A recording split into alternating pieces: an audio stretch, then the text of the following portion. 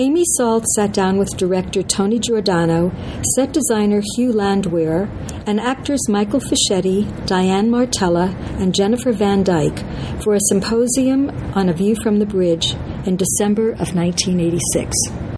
Hello, I'm SDC Director Choreographer Edie Cowan, and you are listening to Masters of the Stage. This program is produced by the Stage Directors and Choreographers Foundation and presented by the SDCF and the American Theatre Wing.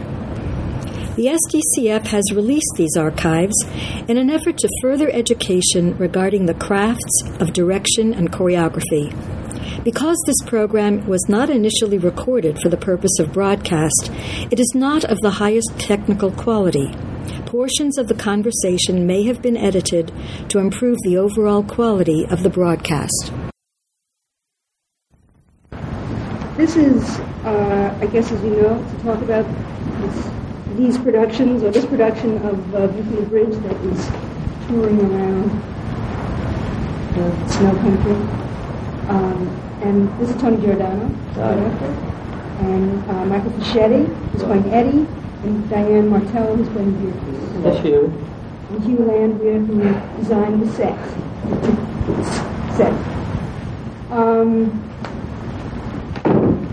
I guess the first question is how this all came about and why it all came about. Michael Fischetti and myself were working about 13 months ago in Syracuse Stage. We did Glengarry, and Hugh Landwehr designed that set. So did Dennis Parrish, who did the lights, who did the lights on this show. And on opening night, it happened to have been an extraordinarily successful version of that play. The producer, Arthur Stork, was very excited about it. And he came at different times that evening to both Michael and myself and asked each of us what we would do to come back the following season to Syracuse Stage. Because he didn't know that during rehearsal of Glengarry, we often leaned over to each other and said, isn't it a shame doing all of this work on Glengarry and it's not A View from the Bridge? So when he asked us on opening night what we would do to come back, we each individually said, View from the Bridge with Michael Fischetti, and Michael said, View from the Bridge with Tony Giordano. So we kind of had them set up for it. We didn't plan on it that way, but then Arthur, a couple of weeks later, called me and said, would you do the show co-produced by other theaters? Would you put that much effort and time out for it? I said, I would rather do it just at Syracuse Stage, but I certainly think it's a good idea to co-produce a show. I just think it's a lot of effort, a lot of work. And if we really take the time to do it well, I would certainly do that. We did. And the other theaters were all involved with it? From that day on. In other words, what Arthur did after he spoke with me was he had Jim Clark, his managing director, and himself talk to other theaters to find out how many would be interested in working together on co-productions with Michael Anderson. And then how was the design team assembled? Well, the design team, particularly Hugh and Dennis, had both done Glengarry. And also I worked as often as Hugh and Dennis will work with me according to their schedule. So that's how that was decided. We then didn't have the money to bring in the costume designer of my particular choice. So that was the compromise. Everything was new with this project, because naturally we were all trying to figure out what kind of contract do you use when you're going to be involved in the show. Hugh has been very busy with the show. It's not like a design that just goes out.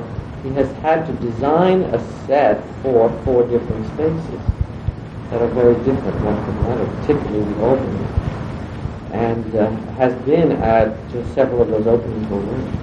Well, that was my next question is really just how do the theaters differ and how do the theaters differ? Well, they're all, 3 of them are different but similar. The opening space is very small. The Buffalo space, Geneva, Manchester, and Syracuse Stage are close to being proscenium setups. They all are relatively shallow stages with little semi-thrust arrangements in the center. Geneva is the widest, open 50 feet wide. Syracuse is about 40 feet. Syracuse and Grid. Syracuse Divas, Jiva and Buffalo are similar shallow, deep, semi-plus without grid. So what we tried to do was find a set that would fit in the plan in all those spaces.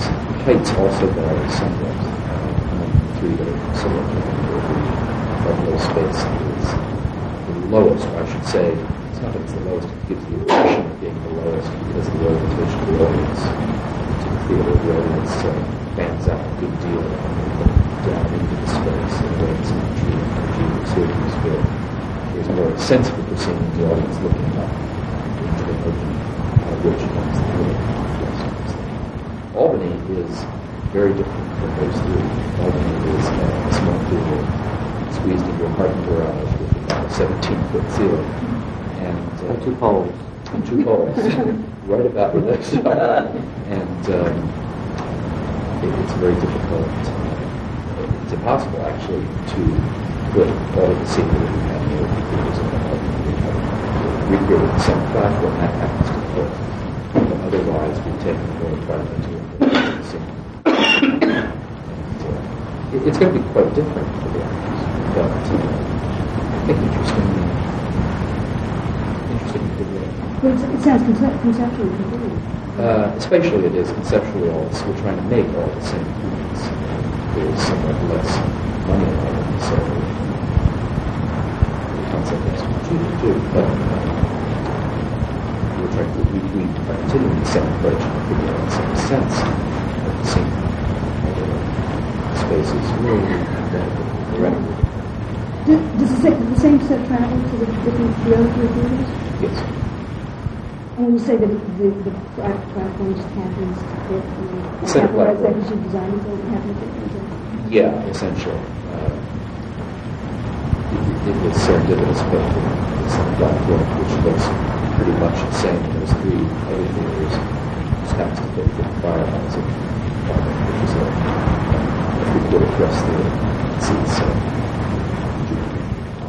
But you didn't design it specifically for you? No, but it does. I mean, I would have changed it if it didn't, so that at least we would have carried that through, or I would have figured out a way to modify it some platform, so that we would maybe remove this one. So it's pretty tight there already, though, so how did you arrive at the design I did it in a totally mechanical way. I drew all the ground over the scale in case it didn't float on top. And I took the smallest depth and the smallest width and tried to make the set fit to that. And in the case of Buffalo, because it was our first stop, it happened that there were more modifications than there were two theaters which allowed for standardized. So Buffalo, there were some quirky pieces that made the same fitting into play. Buffalo, we had to take out 20 seats, but enough to get the diamond shape set to fit within the scene. Buffalo is a very peculiar thrust situation in that its thrust sort of makes a sort of almost round dip into the audience. It's very hard spatially to get actors into that space and out of it. You go around into it and move down stage from the stage. So we took care of that by taking out seats and just giving ourselves space.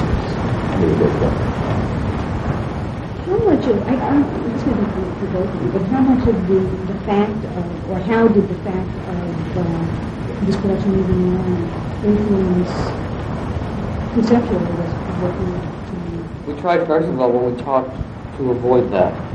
The first thing we did really was just talk about the play, which is how we usually work, and the style and what we try and contain and the feelings in it. How much of it was really, in fact, attention had to go to the form of the play, which was Miller's conceit that there was tragedy at this stage, versus the detail of the play, the action, which is a personal family drama taking place. And how much of those two, and then because it's a multi-set problem, touring that becomes a very difficult thing. So we conceptually said, let's assume that we have all the money in the world, and we were working only in one theater, and that theater was whatever we would choose to think is the favorite theater in the world. How would we do the play? And we came up with this concept the details of how to make it work happened when Hugh got on a plane and went to all 4 theaters. And I knew 2 of the 4 of them, and the other 2, when he traveled to them, I was doing the shows I couldn't meet. So then I worked with him just on the ideas that he brought back and to work on. He mentioned something that's interesting, and that is that the set was exactly the same in Buffalo as it was in Syracuse, and yet something that's uniquely interesting is that the show played totally differently. And it's correct that the set was the exact same thing, but we're just talking about space. It's kind of an interesting idea. Buffalo has a feeling of being removed. You said the audience is looking at it, but not only are they looking at it and it's down below, but there is a feeling that it just keeps going beyond you.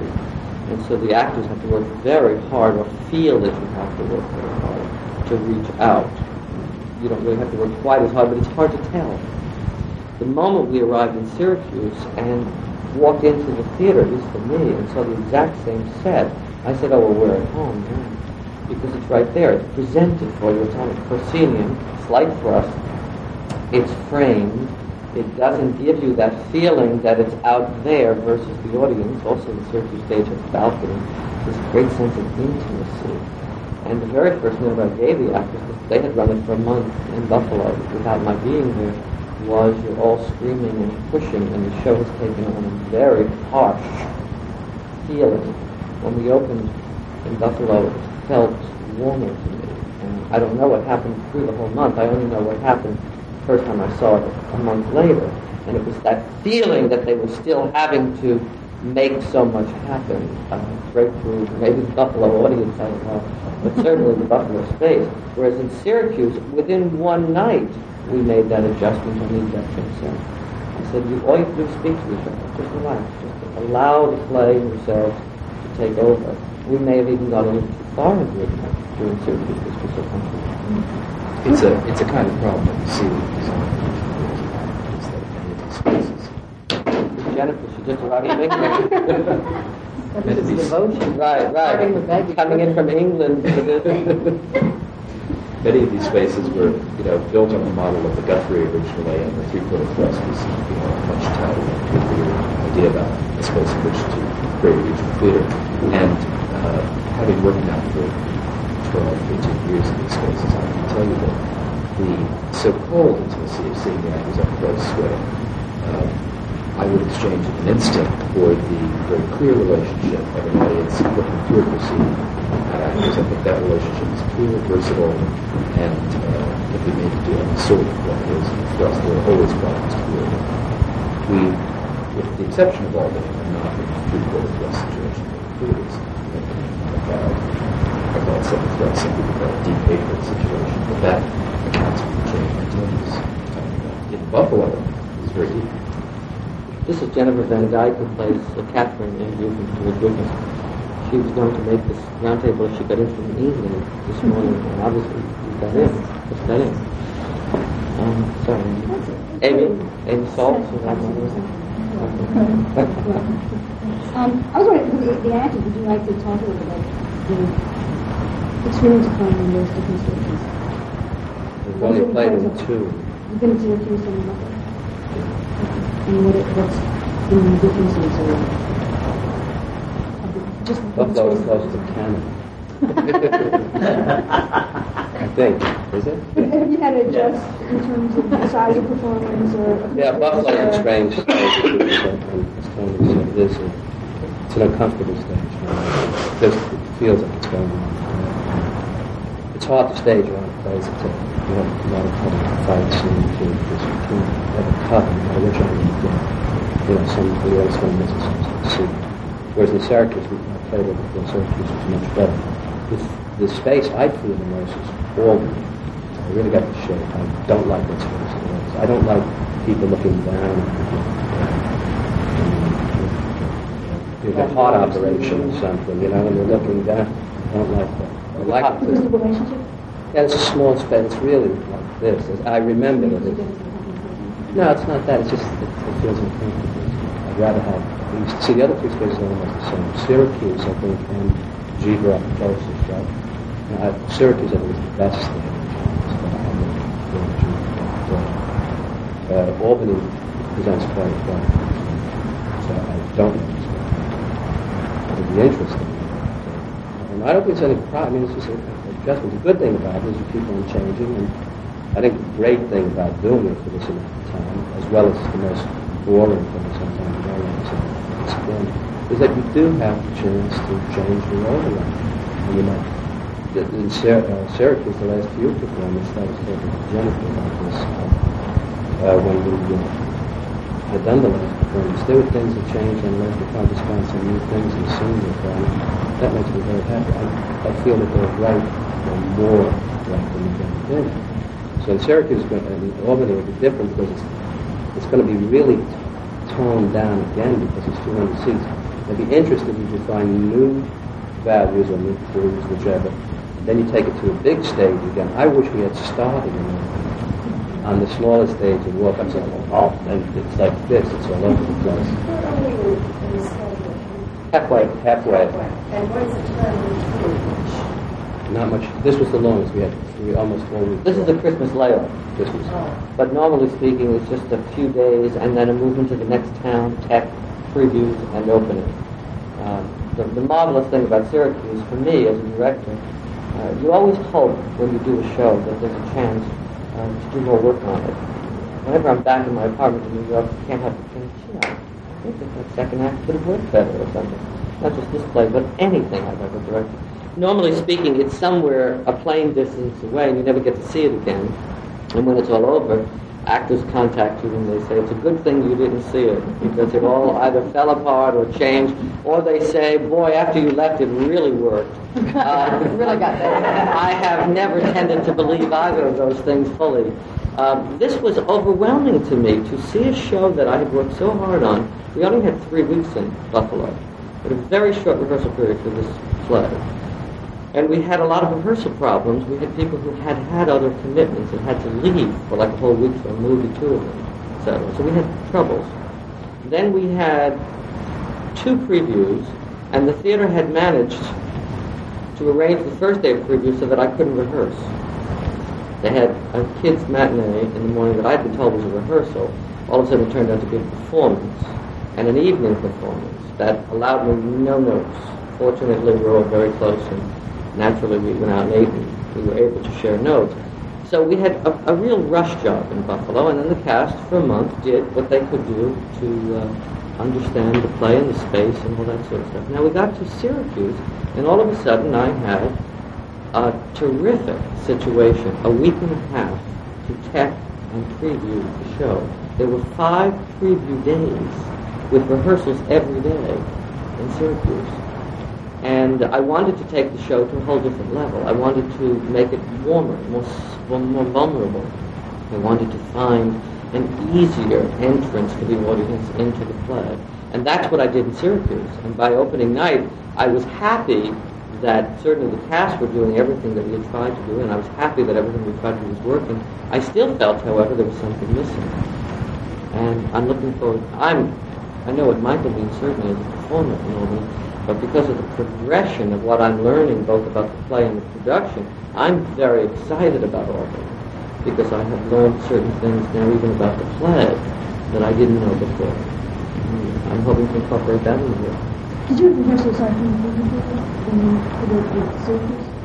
Sure, we had several days of just tech, and the tech, we have a situation where Hugh was in Syracuse solving the set problems, Dennis was there doing lights, Barbara Beeching is our stage manager. She solves 50 million kinds of problems on this tour on a continual basis, so I really had nothing but rehearsal time. Michael and I literally worked at a complete, total transformation of Eddie Carbone just a couple of days. And then that affects equally well everybody else in the show because he's such a simple figure to play. Creatively very exciting, but again, I constantly was looking for that feeling, that reward at the end of the evening, that it all added up to something, that it was in fact Miller's tragedy. And I came to the understanding in the opening night and since then from Syracuse that it is not a tragedy and that it cannot be a tragedy. It has a flaw to it, and that's not a complaint. I'm happy to know about that flaw. I may be able to solve some of that. but that the very thing I was trying to get it to do, it will never do unless I find some sort of a trick way to do it. Basically. It's just a missing scene in the second act to witness the struggle of Eddie Carbone before he betrays 3,000 years of tradition. There is no scene. From the moment he finds out from Alfieri that the lawyer and the law can do nothing to help Eddie stop Catherine from marrying Rodolfo, from that second there's not even a line. He literally walks out of the office and he goes and makes a phone call, and he betrays. Well, right there you feel, as an audience member, confused. You're not sure. Do you love this guy? Do you think that you love him up until that point? Do you now root that he gets caught? What happens? It becomes second act of some sort of confusion. And I think Great Tragedy is really built on our witnessing the hero struggle very hard not to fall into the tragic flaw and have to do it for some obsessive reason. And here the play has everything but that scene. Now, there may be little ways, Michael and I have been talking since they're all back from Syracuse, and I think that there is another step to be taken to get to that. So for me, it's not that I don't care about the space in Albany, it's just that to me it's a third chance to get to this next step. And I think it's fabulous we're going to a small space where it won't be about trying to figure out how to project. It will be easier. You know, we know how to do the show and we know how to do the scene. That's not the problem. I wonder how much the size of the house influences the different things that you are able to work on or focus on while, I'd say, during the course of a month in Syracuse or a month in Akron. It seems to. Well, I just do, as an actor, I do different things. I play a big house, I've done 50 times. 5 inches, a small house. I'm the one who's doing it there. Yeah. I do it for him. Very It's tough. very good. Studio arena. Do either of you want to say anything about the differences in playing those sittings or at those theaters? Space, maybe the size of the theater. There must be different things. Doesn't really always throw me off. There's little adjustments in the camera work. All of a sudden, you didn't used to have to look over there, the table is over there, and it takes about 2 days to say, okay. It's just the angles that are different. And the staircase going a different way off stage, the escape staircase, all of a sudden, what's the staircase doing here? It was over there. You try to shoot themselves. Yeah. That needs a slight clarification because actually the set and the furniture is meant to be the same. But what she's referring to, that even Hugh doesn't know, is that in Buffalo, because of the width of the audience, the position of the furniture was further upstage on this great diamond-shaped platform. When we got to Syracuse, I was able to proportion it all better so that they could relate to each other better. The trouble they had in Buffalo is I had Michael in a chair stage right of this platform, and the table was all the way up left, and the buffet is intended to be up center. But the result was that he was constantly having to talk to varying people on very strange angles. But it was the only way to get the enormous amount of audience to work. Now in Syracuse, that audience pulls in this way, so immediately you can relate better. Everything in Syracuse works better. Don't ever go to Buffalo. It's gone. Jennifer, how did Syracuse? You've had everything. How did the spaces feel different to you in Buffalo? It's one of my reasons to be honest is like switching around so that all of a sudden when so it's set also, you know, people you can see all these members like moving up around, so they're also much higher. So our first mission in Syracuse, we all of a sudden were filming versus way and the wall was right there, we didn't need to get into that one. So that was sort of something like they used to hear part what it would sound like in the space. And then very quickly we adjust, but that's the initial where the walls are. I think something I'm curious about that I find that a lot of the time it's hard to get actors to go out of town 2 months, much less for 6 months, and to make this big a commitment. And I'm curious about why each of you made it. I can start, because I'm not out of town.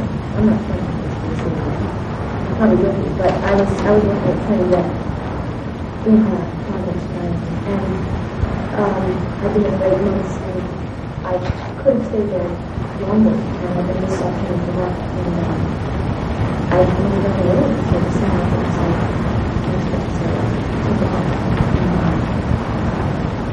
so I don't know what's like here. He said, where are you from? Right now I'm from Lennox Hotel in Buffalo, or wherever you think. So it's a transient. Right, but she had great permanence because she just graduated from Brown in January. And as a matter of fact, Jennifer and I are in the process, and View for the Bridge, this is our fourth production of 1986 today. I directed 3 of the shows she did at Trinity. But she also did, interestingly enough, 3 others beyond that since January at Trinity. All leads, and they've offered her full company lead situation. So I think that the question is appropriate. You took a very large gamble in leaving security to go out on the road and learn theater from public more than maybe the rest of us. I thought. So did that Trinity. How about you, Don? Some of us are just masochists. There's no other explanation. Actually, I wanted to work with Tony because I didn't know him except by reputation, and it was a very good reputation. So in spite of all the other misgivings, I did it. Should I was going to ask you to ask. You're not part of the masochist. Do we ask, right? Do we dare? And Michael, of course, isn't born masochist, but we did. Yeah, but it was Buffalo. What else? No, the opportunity to do well. I think it's great. I think it's a you must understand that I wouldn't have agreed to do this without Michael. There was just no way. I know enough about theater and enough about plays to know that you don't start off a play like this without Eddie Carbone. And that, I'm not saying that because Michael's here. We really know that we did this. We planned it, we worked on it, we were very happy to do it. And we're still trying to find ways to make it better, basically. But we were connected at the tip on this project. I'm also curious about how you all feel about it. I mean, obviously, Tony wants to keep working on this. And how, I don't know, this maybe, I don't know how you can answer that here, but how do you feel about that aspect? I mean, is that part of what keeps the idea of playing a film at all? It's the only way, or else 4 months into I would leave it. What's the sense of doing it? I'm going to do the same thing. It's got to change. That's the great thing about it. It's like if you do a role too, you go back to a year later, it changes, your life changes, things change. So that's the most exciting part. And if it wasn't for that, then people would. So it's the opportunity to play and play and play. Diane has played Blutus before. Yeah, I really am a masochist. Yeah. I did it in Cincinnati about 5-6 years ago. Is this different? Well, yeah, it's different in a lot of ways. I mean, obviously, it's different in the part of the cast and trying to direct. The other director was quite good also, but we had some cast problems that were just insurmountable. Maybe they quit a week before opening. A replacement that was 10 years too young to do the part, and we had those kind of problems in Cincinnati that we didn't deal with here. Both of them were rather interesting experiences. I think I prefer this one. Cincinnati was short though. Maybe I'll have the same question about how involved you are with each of the openings and taking on this commitment of doing all these. Well, originally, because none of these theaters have really done this, they seem not to be. You mean as a tool? As a tool, as a shared tool. They seem not quite to know how to involve me over time, and what I said was that the opportunity was to say, which I worked with so much, and I know the play, and I've done a long work in Florida and Broadway, but they didn't quite know how to set up my continuing commitment, so what we agreed on was that as time was available, I would use their exploitation. So far, that's worked out. Syracuse has a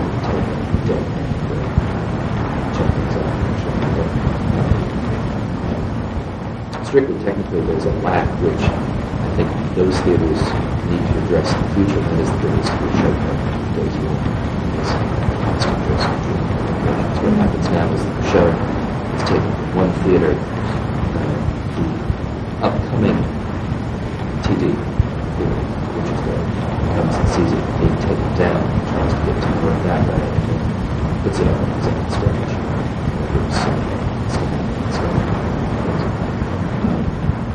And in Syracuse, that worked out okay, but then we still made adjustments to his original drawings. Now we're going to be in a totally different situation because a lot of scenery is being built only for art. We try to create all some basics, the entrances and and so forth, and also other elements that are pretty good. So, of course, the spots. But if you wanted to know, that would be fine. Well, it was, of course, agreed way ahead of time that whatever shape and set would be in all of my ability to be there, I was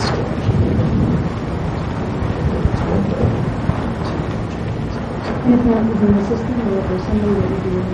What seems to be happening right away is the production manager of Buffalo Radio is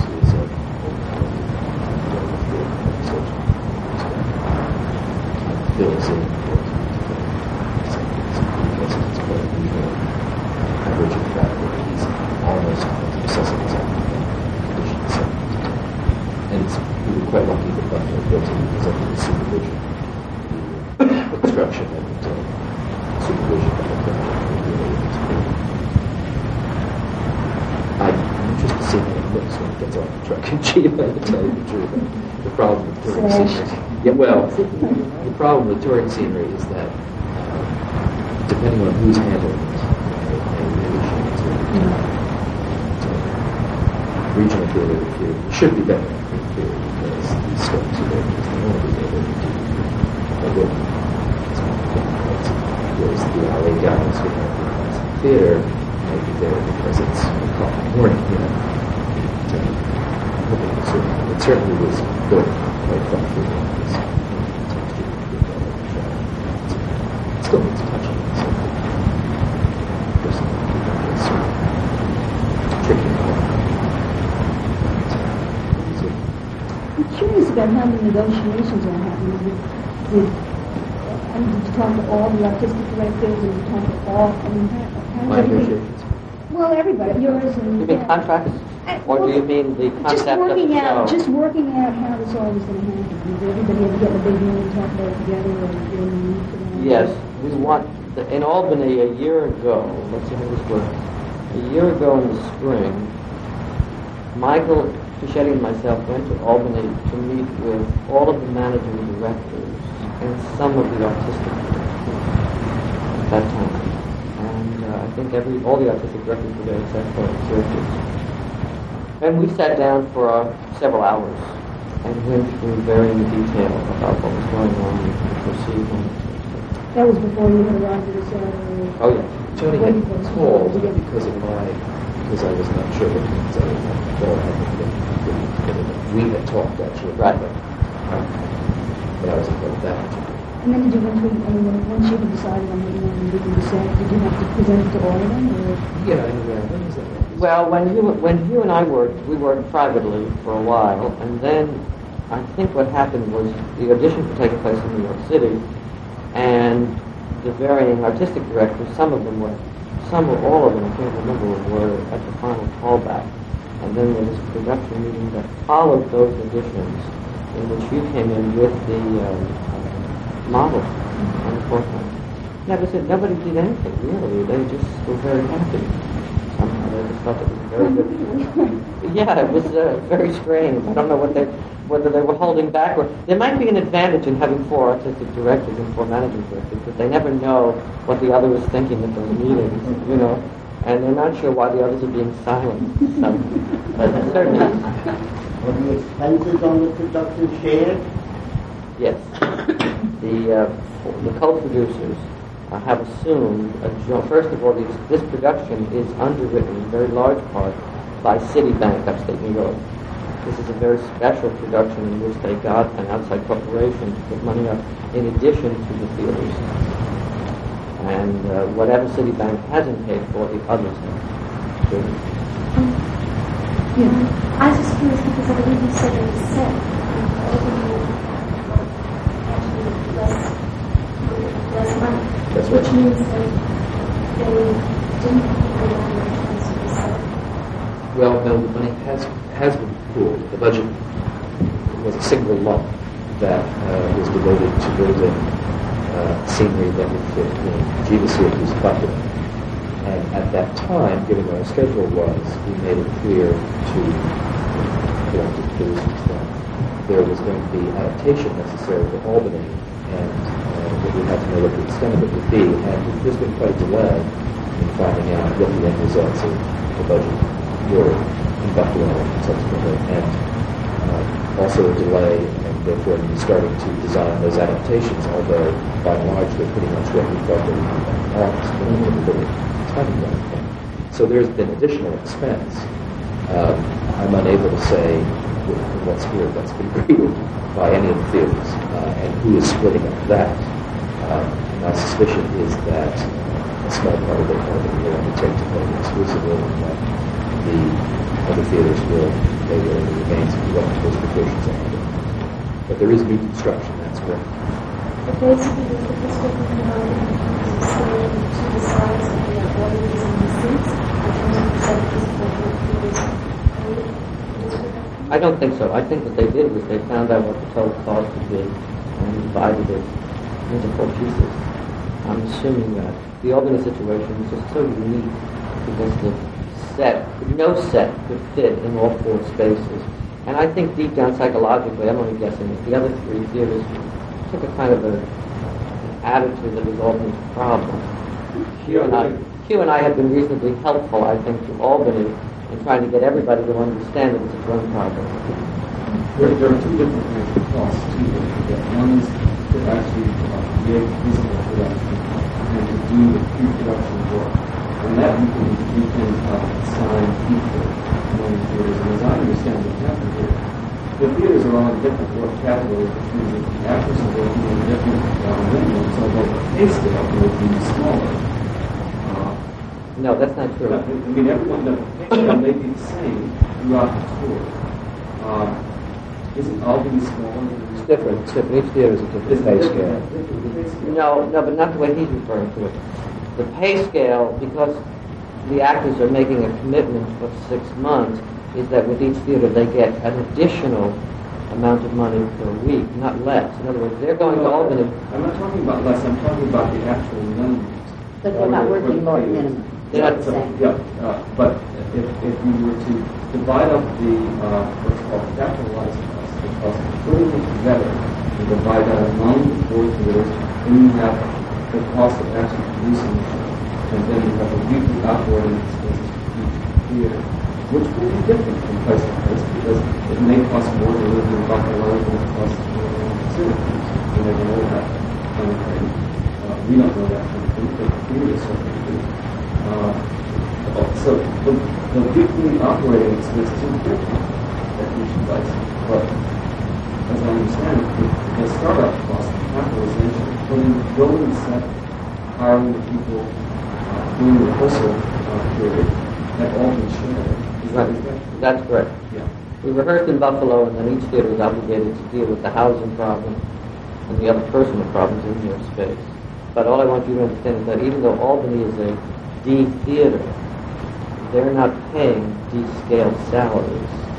That has been arranged differently on this particular. This is not called a tour, by the way.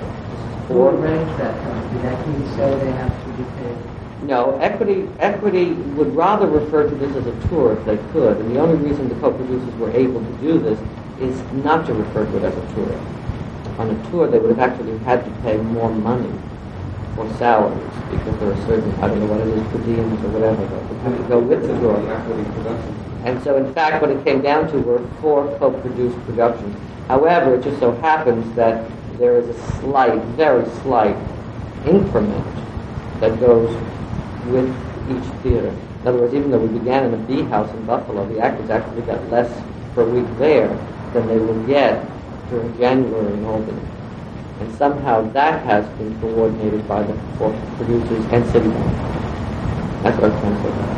Why Citibank? Well, because just private corporation, they got sponsored by people who were able to put up a certain amount of money for this tour. This has been treated as a very special attempt to find a way to make theater run differently. Instead of No, I get less in Albany than in any other theater.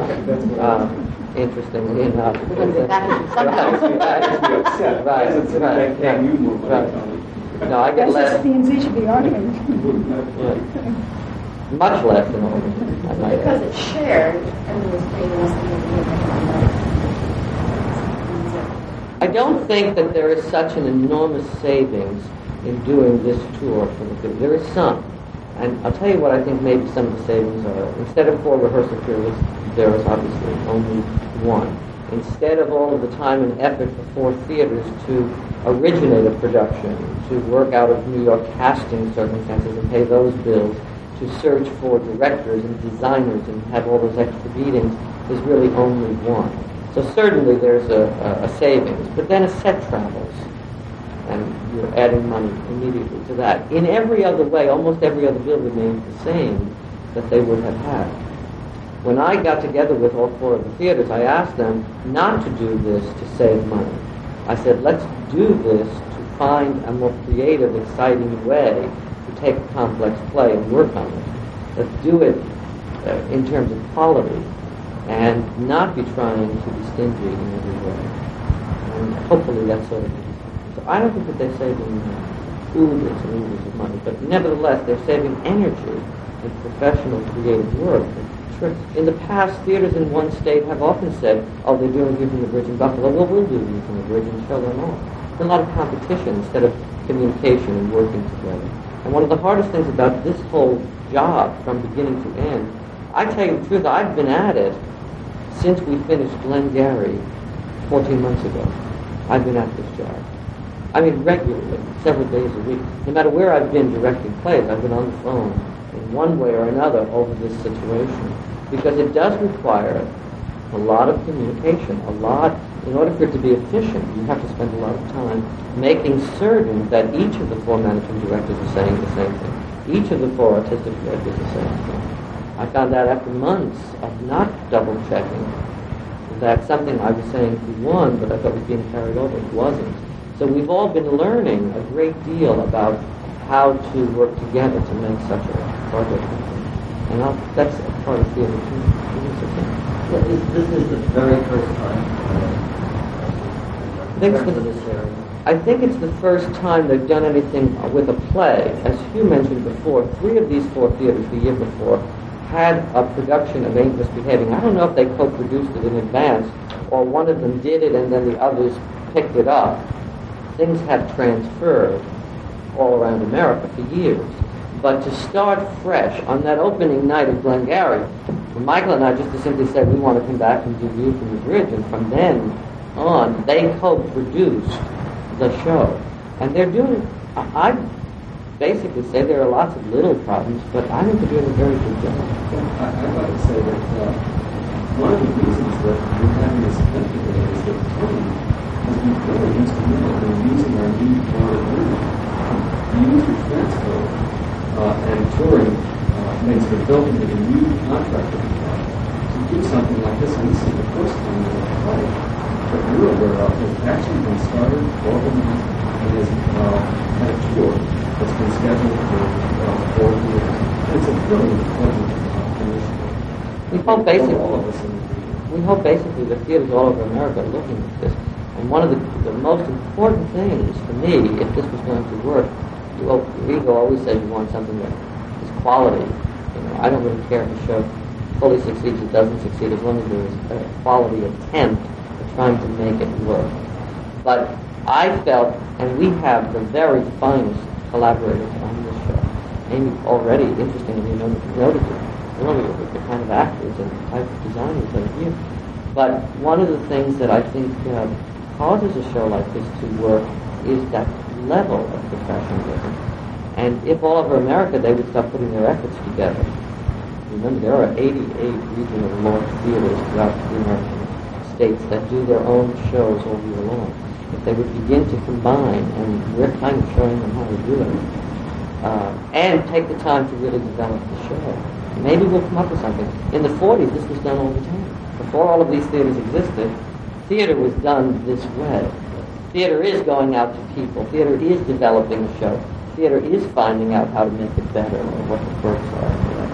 And we have this great opportunity, I think, to be learning from it. And the hardest part of it, I think, really are the actors having to make such a long commitment.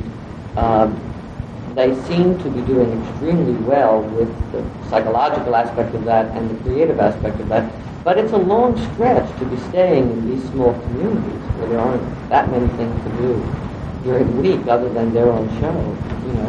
Can I ask a question about that for the actors?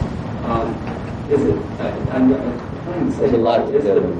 We've talked about some things. We've had a few events talking about maintaining the quality of the production for long shows. But we've had a commitment to be in central in various places. And how is that different? I didn't my experience in being in the same role in one place. How is it different moving from place to place, audience to audience? And what kinds of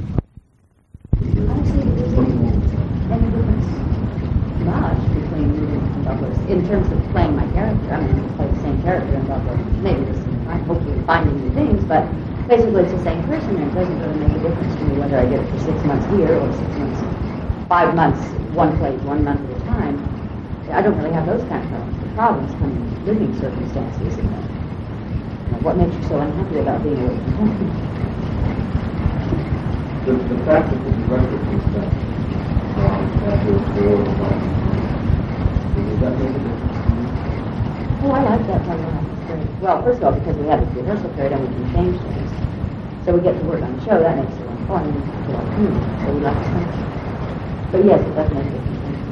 Something that I was very surprised when I was thinking to find out the changes that we didn't even know how occurred. I mean, we were aware that the show was shifted from overnight, promoting some various things, to close the Buffalo, but we got circus, there are changes that only one could see having generated that we really came out to us. They weren't entirely drastic, that you could even find, but there were subtle things that happened night by night that really, we sort of go into, sometimes down here, not really how about it. So that was kind of very valuable. Not necessarily getting back here, but realizing we were there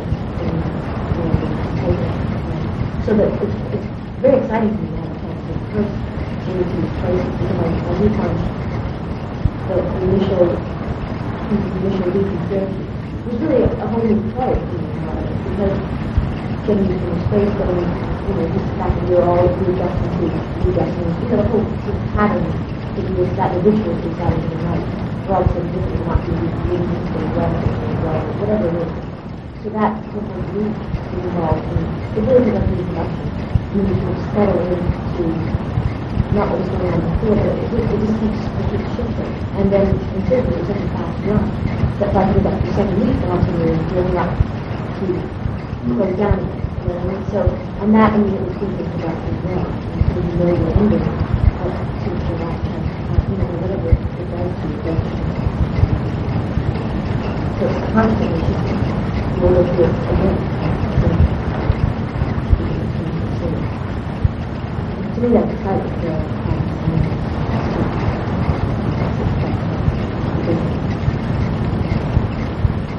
But it's better than doing one like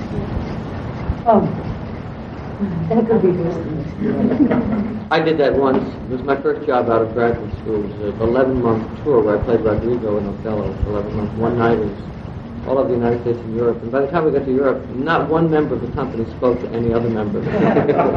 I can honestly say that I almost got killed in the streets of Stuttgart just trying to get to the other side so I wouldn't see people I knew coming down the block. Those tensions occur because you're traveling. It's just too much pressure. What Jennifer was talking about, however, those shifts that took place, for instance, from Buffalo to Syracuse, I don't know what shifts took place after I left Syracuse, by the way. But what's most interesting about it, even what I saw when I first arrived in Syracuse, and I wasn't happy, I felt what had permeated the show was a tension and it was sort of a negative, a frustration more than anything else. And as I said to you earlier, I warmed that up a great deal. I changed that completely, and by the opening of Syracuse, that's what was reflected.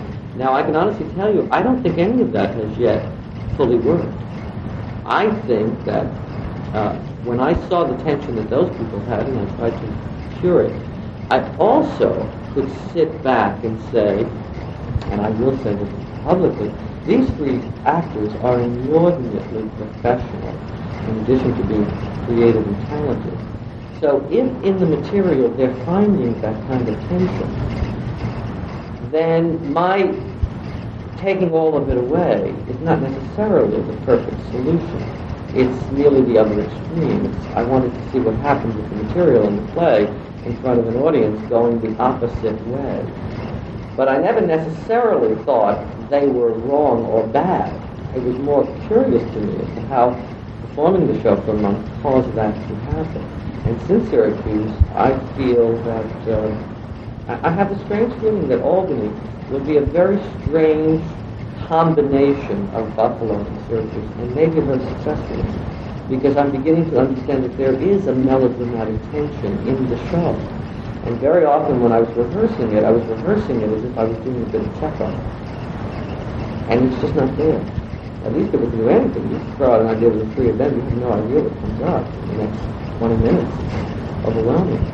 Because they will take any creative idea and make it work. But I really feel that a lot of the problem is my having to know how to decide what will make this play work the best. And I keep saying this at this meeting, I haven't yet found it. And one of the greatest, probably the best opportunity I've ever had in my whole career, to have so many professional people who can collaborate with you during this progress, and to take a play that has always had some problems. Beauty and the Bridge has never been without its difficulties in its lifetime. Fabulous play. It's got wonderful characters. It's a great situation, and it has this whole feeling that it's meant to be a classical drama and all that sort of stuff.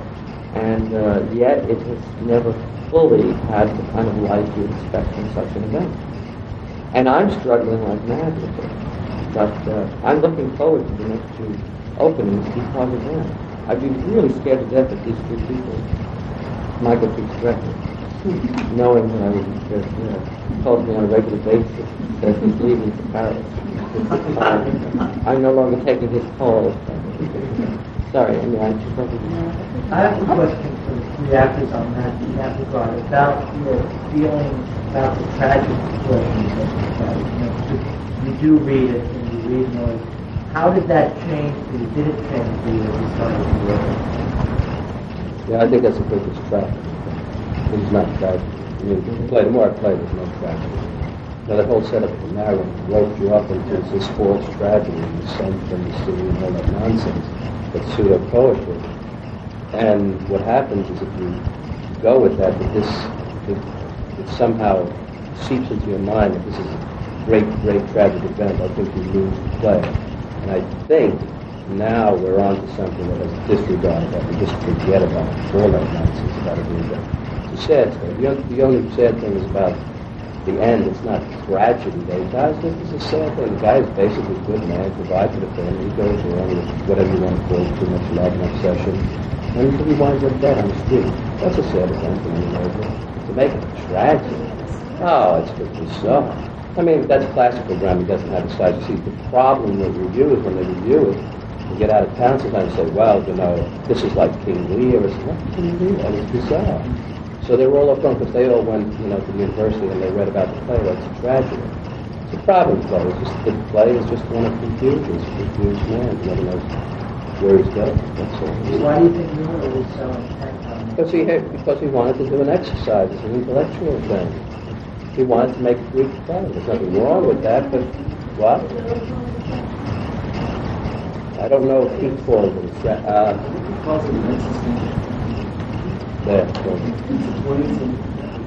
That's a tragedy that he called it an existential tragedy. That's already, it's a tragedy. You're in a lot of trouble. But if you keep away from that, you find new things that are really very marvelous. What does he mean by tragedy? Is he talking about inevitability? Or is I think he is. It's because he sets up the Greek chorus with Alfieri. It's the Greek chorus. It's whatever you want to say, Tiresias, you know, whoever. And that's a trap because it's not a. He's not that kind of a writer. I mean, you take it very degrees. He's a very good writer, but he's a naturalistic writer. I think if you take that, in fact, we were kidding around one time to cut all the out-there speeches, because some of them are really very strange. They set that up. He comes in at the very beginning of the play, he sets up the audience right away, like 3,000 years ago, and all this stuff. And you get into a lot of problems. You get into problems in terms of what you start playing into that? No, the audience expects something. It prepares an audience for a form that Miller was very interested in. What I discovered with The View from the Bridge is that he has a tragic form in the play. And he doesn't have unity of time, but he has almost everything else that the classic Greek tragedy had literarily. But dramatically, Miller, as Alfieri, is always sitting above the actual drama that's taking place and never fully enters it. Whereas in a Greek tragedy, the action that occurs is 100% connected to the lives of the people, even in the chorus. In Oedipus Rex, which View from the Bridge is practically a carbon copy of, form-wise. The chorus are made up of the people from Thebes. They are part of a play. They are suffering. If Oedipus doesn't solve as king his problem of facing himself and seeing the truth of whatever is wrong, since he's causing the play, they will all suffer and die, both because they lose a king and because he's not helping to solve the purpose in Thebes. It's all connected. None of that is true in this play. Miller never entered the play. So what he did was I once asked him when he was at the O'Neill many years ago about this particular play. I've always wanted to direct the play. And one of the greatest errors I made, and it's a fascinating error as a director, if this play was new and it was sent to me a year ago to direct on this tour, I would have read it very carefully and noticed that little scene that was missing. Instead, because I have had a childhood desire to direct this play, I assumed that it totally worked. And therefore I presented it in Buffalo as if it were. It was a presentation. It was as much pretentious as Miller's form of tragedy, basically. Then when I got to Syracuse, I attempted to work even harder to make that work by making the vulnerability and the lofty struggle greater in Eddie Carbone. And again, I sat back on opening night and said, well, everybody on stage is doing everything I want done, but this is not really working. And it's since then I've really understood why it cannot be. So as I said, you make an assumption and you go and you direct that assumption. Well, now that I know that this error exists, it hasn't caused me to lose interest in this play. I still love these people. I still love the situation.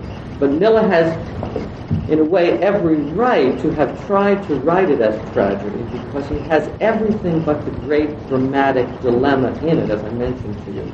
He has a moral problem. He has the confusion of a very good leading character.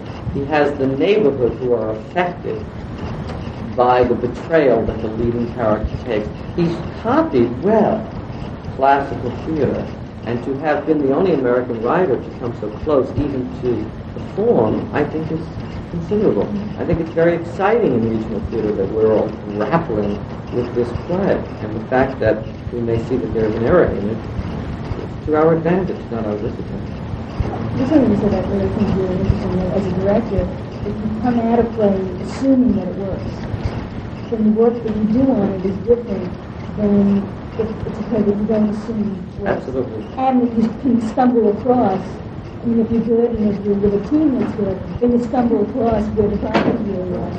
I think they're very different experiences. I've directed whole plays that I didn't think were that good. I can't remember now, but I remember years ago when I started directing, I thought they were okay, and I directed them very freely.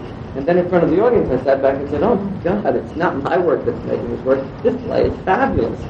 I've directed other plays where I thought, this is a great play, and in front of an audience, there's a kind of a sponge that takes place. It just doesn't jump out. It absorbs. I've directed things in which I have known they weren't very good, and I've made them better by not having too much awe.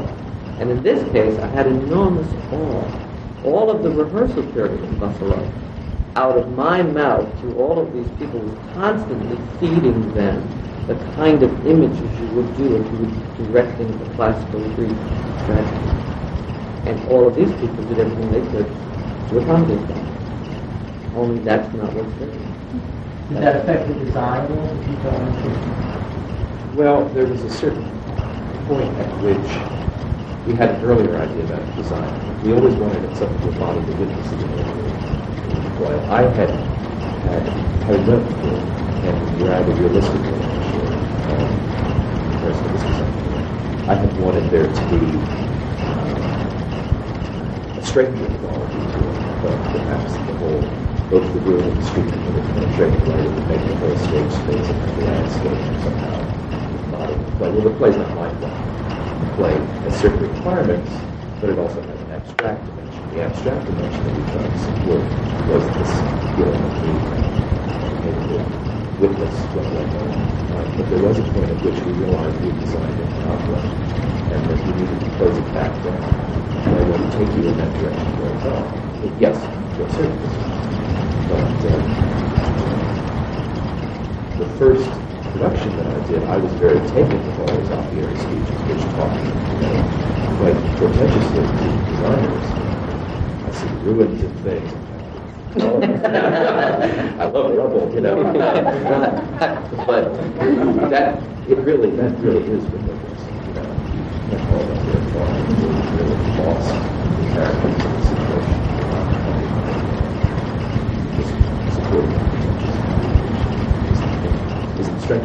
I would like to address Tim's question from my point of view as a director, and that is all of my meetings with you, from my point of view certainly, fed the design with the sense of tragedy in mind.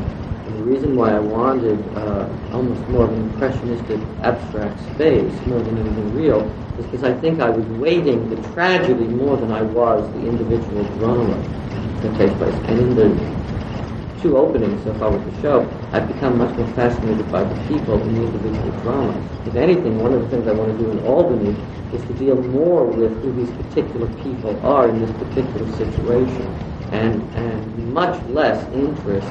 I mean, I'm not going to get rid of Alfieri, certainly, but I have taken the first speech already and cut 5 lines out. You've taken them on 2 hours? Right.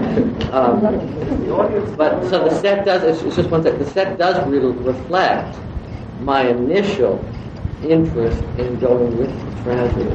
But I don't think it's going to be a conflict, however, because we always worked on it in a very realistic way. It's peculiarly, not to go too long, it's peculiarly set up play, structurally. There are scenes in the house and scenes in the street. Then there are some other scenes, right, that you have to accommodate somehow. So that was difficult from the start.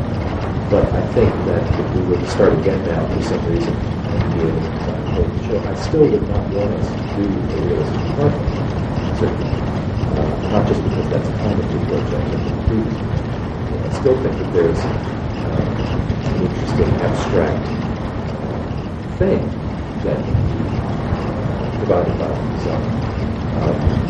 Maybe just tuned in a way that we would understand. We took it, however, to a larger, darker, more somber, abstract level, I would think. I mean, we really were going for tension and iron. We have fire escapes and tension lines on a backdrop and all kinds of things, purposely to go with the dramatic intention of the event. And I think some of that could be done. I think it's beautiful what we have. I'm not criticizing it. Just saying that part of what happens on a show like this is you redefine all of your images. You learn more about the piece. And I'm only halfway there. I haven't yet come up with what, hopefully, by the end of Rochester, will lead me to a conclusion. I'm still in process. Have you had any indications from the management, the artistic directors, about how the audience is in the various cities might want something different from one city to the next? In other words, are you playing to different audiences?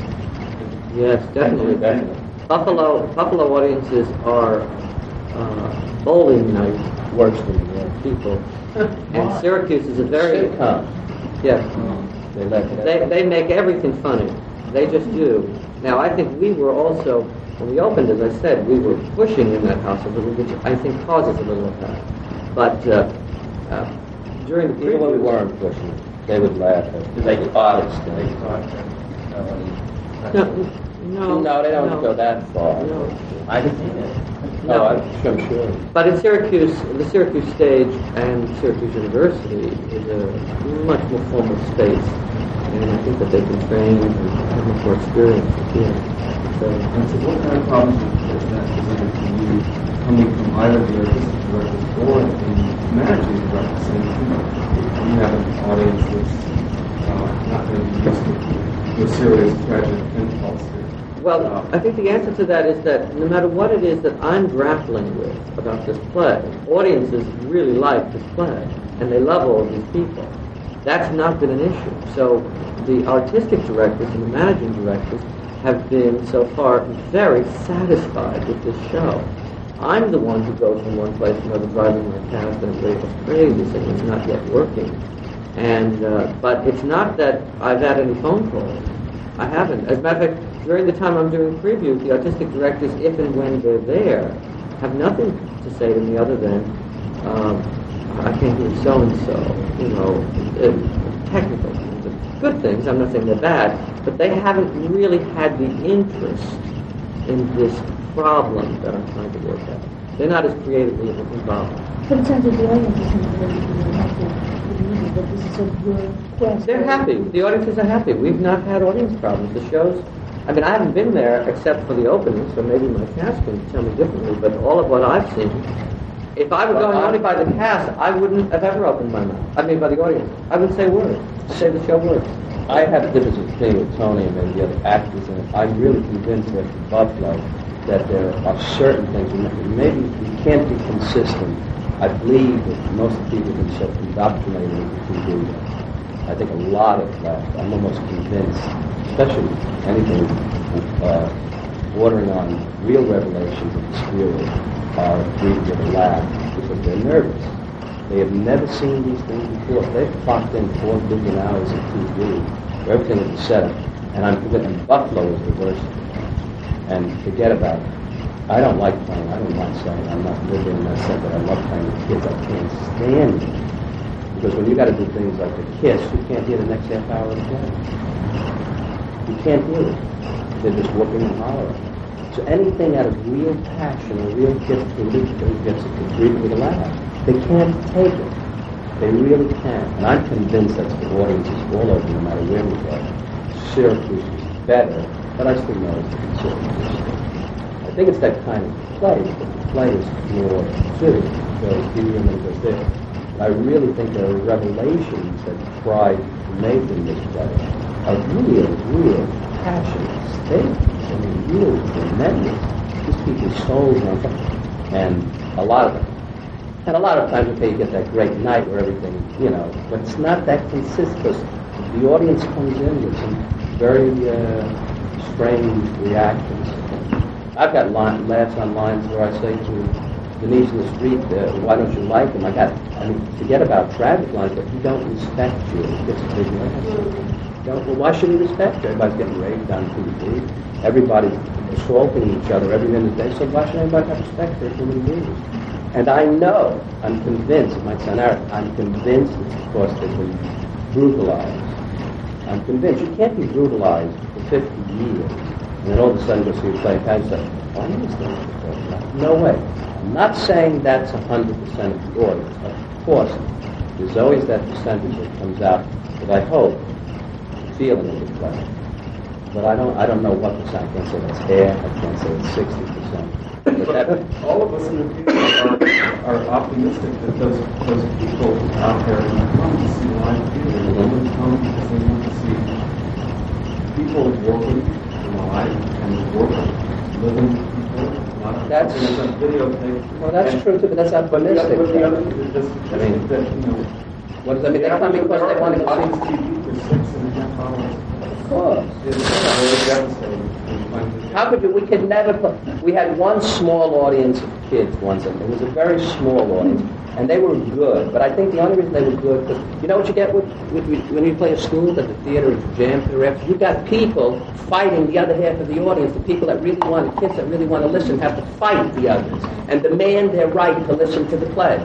So while you're doing the play, you shut up, keep quiet. They have to fight to listen to the play. It's crazy time out there. And then you're acting. Now these kids have been plucked. That's not going to change unless they disconnect the two. You can't be indoctrinated like that. And they go see a play like Miller's. Yeah, this is possible. That's the most frustrating thing to me. That's why I asked about the crossing the stage. I think it was a Glengarry I had a question about crossing. They think it's part of color. Good. In New York. However, what happens in View from the Bridge is a unique problem. I mean, I agree with the fact that audiences have their own unique problems today, not just because they watch television, but because they're trying not to dig deep into themselves.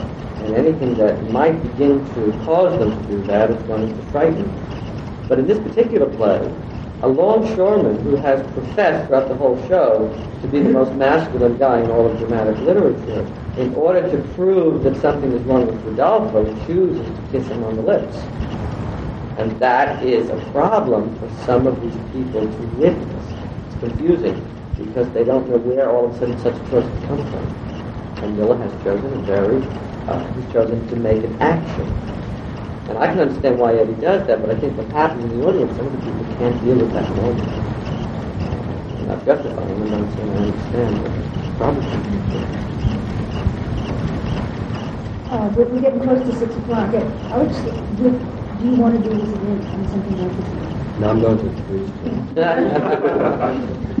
Michael is a priest. I don't know exactly what the set looks like, and I understand what you said about having done the realistic when you wanted to. So, excuse me, because I really don't know exactly what it's about. I'm just wondering if what you said about your own evolution of it not being a tragedy, do you think that the set in its present form raises an anticipation that now, you would want to play simply to fulfill the character, and that the more realistic set might not help them? I don't know that the answer is more realistic, but I do think, yes, we created the world that went with the original concept in order to get all of the aspects of the show equally working. And I think what we would have to do is find out, first I haven't proven yet that what I'm saying is going to work any better, but if it really was going to work better, I would be curious then to tone down the spirit of the tragedy that goes with the feeling of the world was created. I'd give anything for a door. As you can tell, we have no doors. We have right. Yes, I think that's a very good understanding, Brian. Really, at least where my head is at this point. Hugh has many more transformations on the show, and I think he's resisting what I hear just now, the idea that it realistically works, simply because he's done that, and maybe he didn't feel that it. Well, I think maybe he didn't feel that it particularly worked. It's not that. It's that if you take the realistic requirements of the play and try to make design out of it, you've got real hash because of all the different locations. It's not so schematic that it can be just in their living room. That's the problem. You end up with a combination of the inevitable, and when you put 5 realistic locations on stage, you've got something unrealistic. So what do you do with that?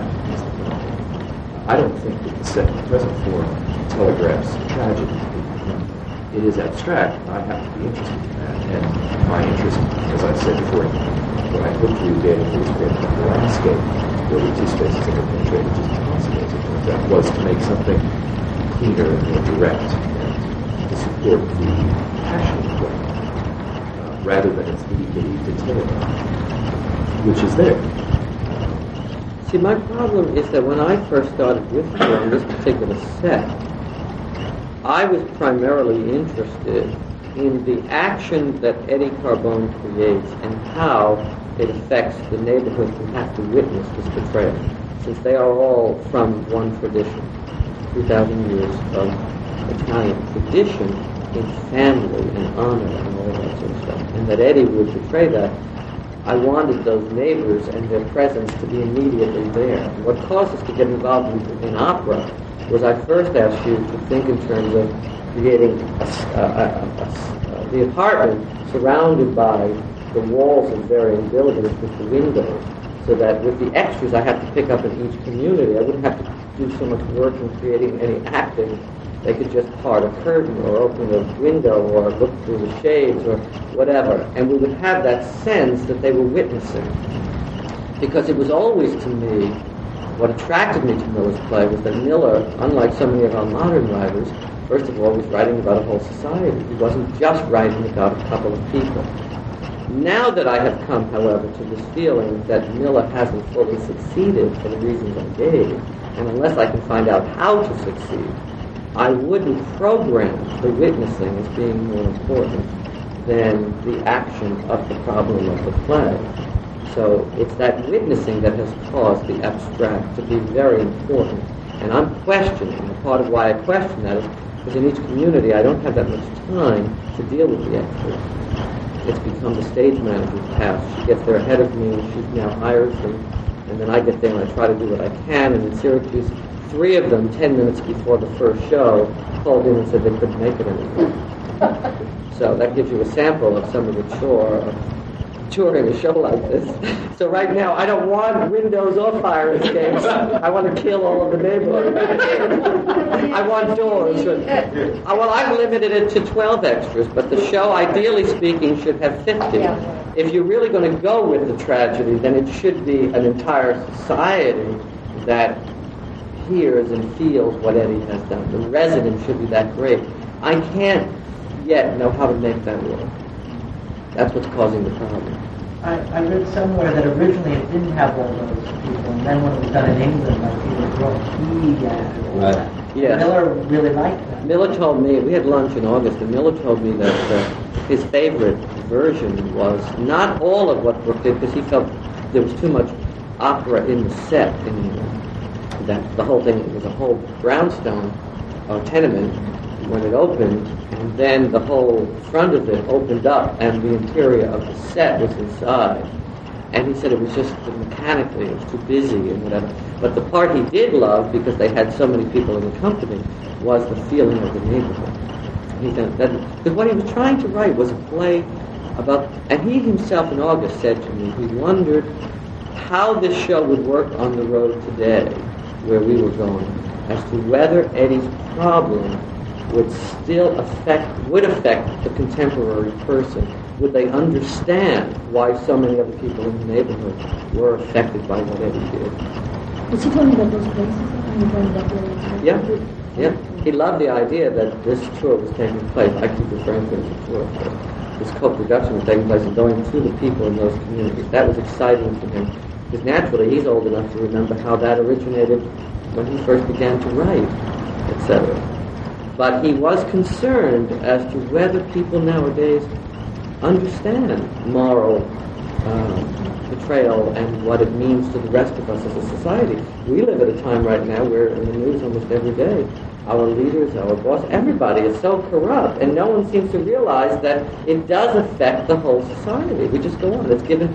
You get the sports news, and then you get the corruption news, and then you get the lying, and then you get, the weather, and then you meet 6 of the celebrities who have just finished doing some terrible movie in Hollywood in the last 3 years. And it's all equal. Well, that's what Miller was saying. That's not true in this play. Will this hold up or not? And so here we have the writer himself concerned about it. Now we have the director concerned about it, and we're trying to find out. Look at part of the action. People being confronted with a moral dilemma, not knowing how to deal with it. I have no moral dilemmas. What's the moral dilemma? You could lie, cheat, steal, guys. Look at we just look at Wall Street. The whole self-corrupt. So how could you have a guy that has gone over to one of the, and Alfieri said one of the things, sometimes there's too much love. Everything goes wrong. This man is basically a good man. He does have this innocence. He's an innocent. Eddie is the most innocent man I've ever He's not a stupid man. He's just an innocent. And he's a warm man. He has real feelings. He's provided for the family. And then he says these things, and you can't understand the sense of loss. Why should we do this? She's going to get a job. What should we do? It's an innocent. How are people going to understand to say, well, she's going to get a job. She's going to move. What's the problem, Eddie? Well, today we send him to a psychiatrist, right? Eddie, you've got a problem. Go see a psychiatrist. That's it. So they don't quite understand it. They don't quite. That's my own particular theory. And I'm not saying 100% of the audience, of course not. I'm saying a percentage. You're almost saying that people are viewing Miller as he wrote a number of years ago, as if they were watching Shakespeare and not understanding the crime. No, what I mean is the values of whatever it was, 1940s, is as foreign to, you're saying, to 1980s. No, I'm not saying years. I'm saying the morality of the play. There's a moral issue. What play have you seen in the last 15 years has a moral issue? Where is the morale? Where is it? That's why he tried to make it. It's a descendant of Greek drama. That's why he took that form.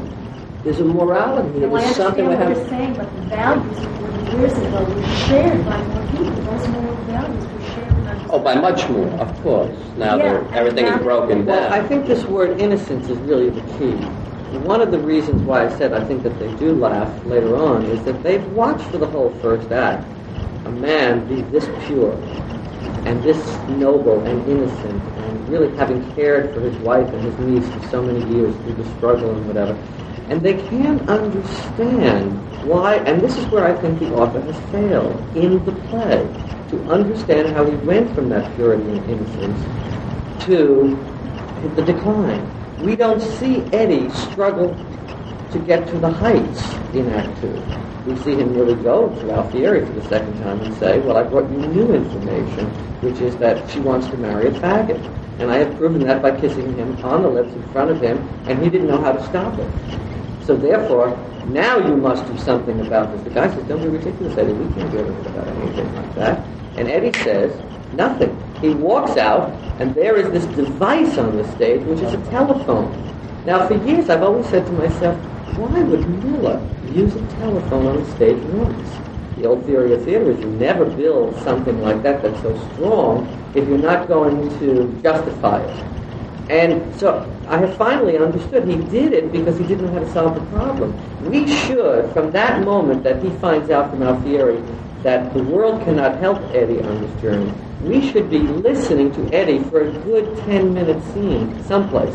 I don't care if the whole set had to wash away in some way, and he was out there alone in just lights, and it was the interior of his mind and soul fighting not to call the immigration people. The scene should be about Eddie trying to do anything but.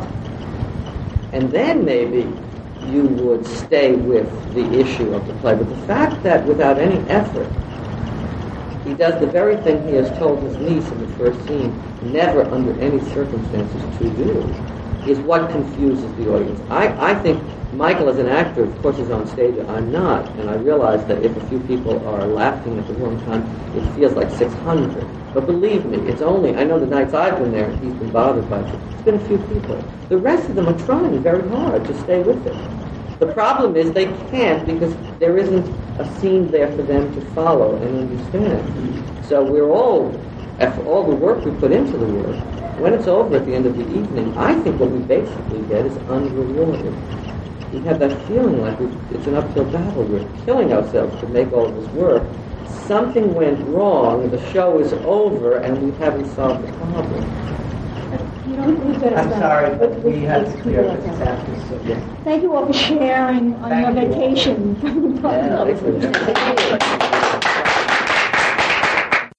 Thank you for listening to Masters of the Stage.